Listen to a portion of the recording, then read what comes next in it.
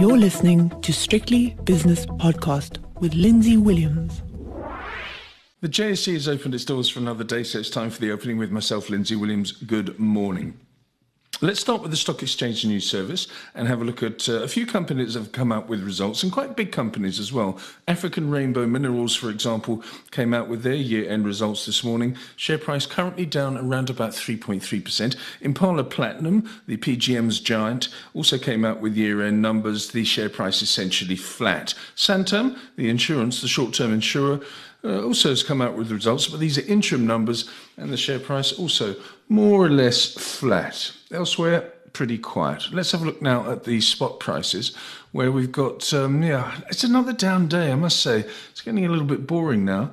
We've had several days down in a row in the United States, and the same thing is prevailing on the JSE. Let's have a look at the currencies first of all, where the rand is under extreme pressure. In 24 hours, it's fallen by 2.2% against the US dollar. Dollar rand is 17.18, British pound against the rand 19.95, euro rand is 17.22, and the euro dollar more or less unchanged. It's par 20. In other words, €1 buys you 1.002 US dollars. British pound, it's its worst level since Brexit. It's really getting slaughtered on international exchanges. It's now 116.05, which is another 1% fall for the once mighty sterling. The Dow Jones last night in the States was down 0.9%.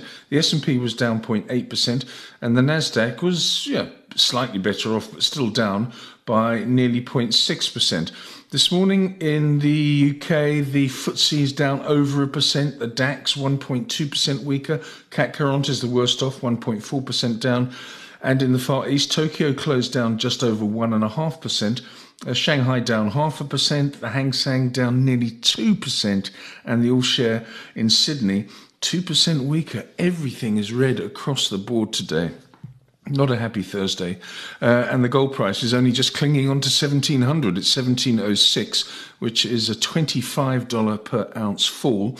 The platinum price is down 34 or 4% to $824 an ounce. And palladium is 2,081.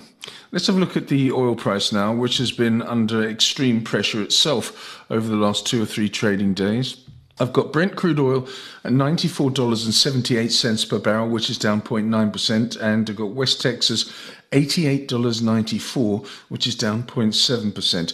Natural gas prices, despite the fact that Nord Stream 1, the pipeline from Russia to Western Europe, is closed again for maintenance. That's what they say anyway. We don't believe a word of it. Anyway, natural gas is still down 0.8% to 9.06. Gasoline prices down 2.2%.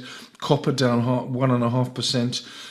Coal is the only one that's really rallied, up 2.5%, whereas iron ore is down 2.5% and now below $100 per tonne, which is bad news for Kumba Iron Ore and a couple of other companies as well.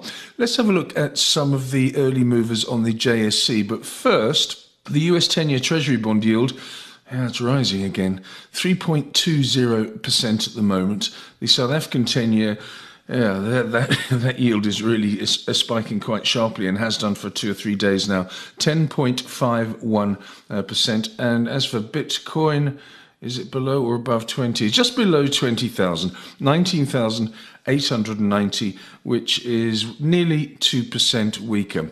As promised, here's those movers on the JSE.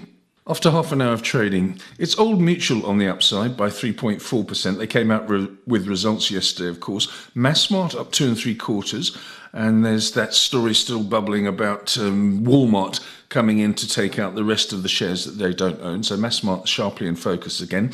Aspen up 2.7%. Woolies, their results came out yesterday, incidentally. Woolies up 2.1%, and Discovery up 1.7% after a trading update yesterday. African Rainbow Minerals, we've already spoken about them, but the selling has accelerated, nearly 5% down now. Italtal down 3.7%, Richemont down 3.1%, Sogo-Sun down 2.4%, and Hammerson 2 1/3% weaker. The major indices look like this. After just over half an hour of trading, the resources index of the JSE down 1.1%.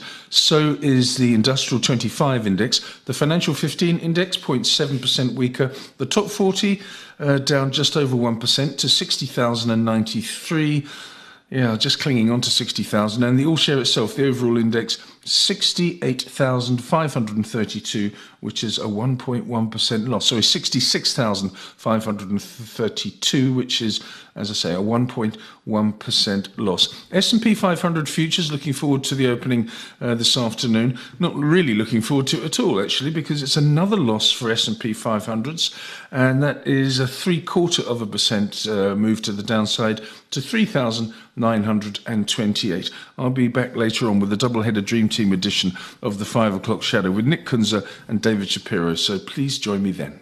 The views and opinions expressed in these podcasts are those of Lindsay Williams and various contributors and do not reflect the policy, position or opinion of any other agency, organisation, employer or company associated with strictlybusinesspodcast.com. Assumptions made on the analyses are not reflective of the position of any other entity other than the speaker or the author. And since we are critically thinking human beings, these views are always subject to change, revision and rethinking at any time. Please do not hold us to them in perpetuity.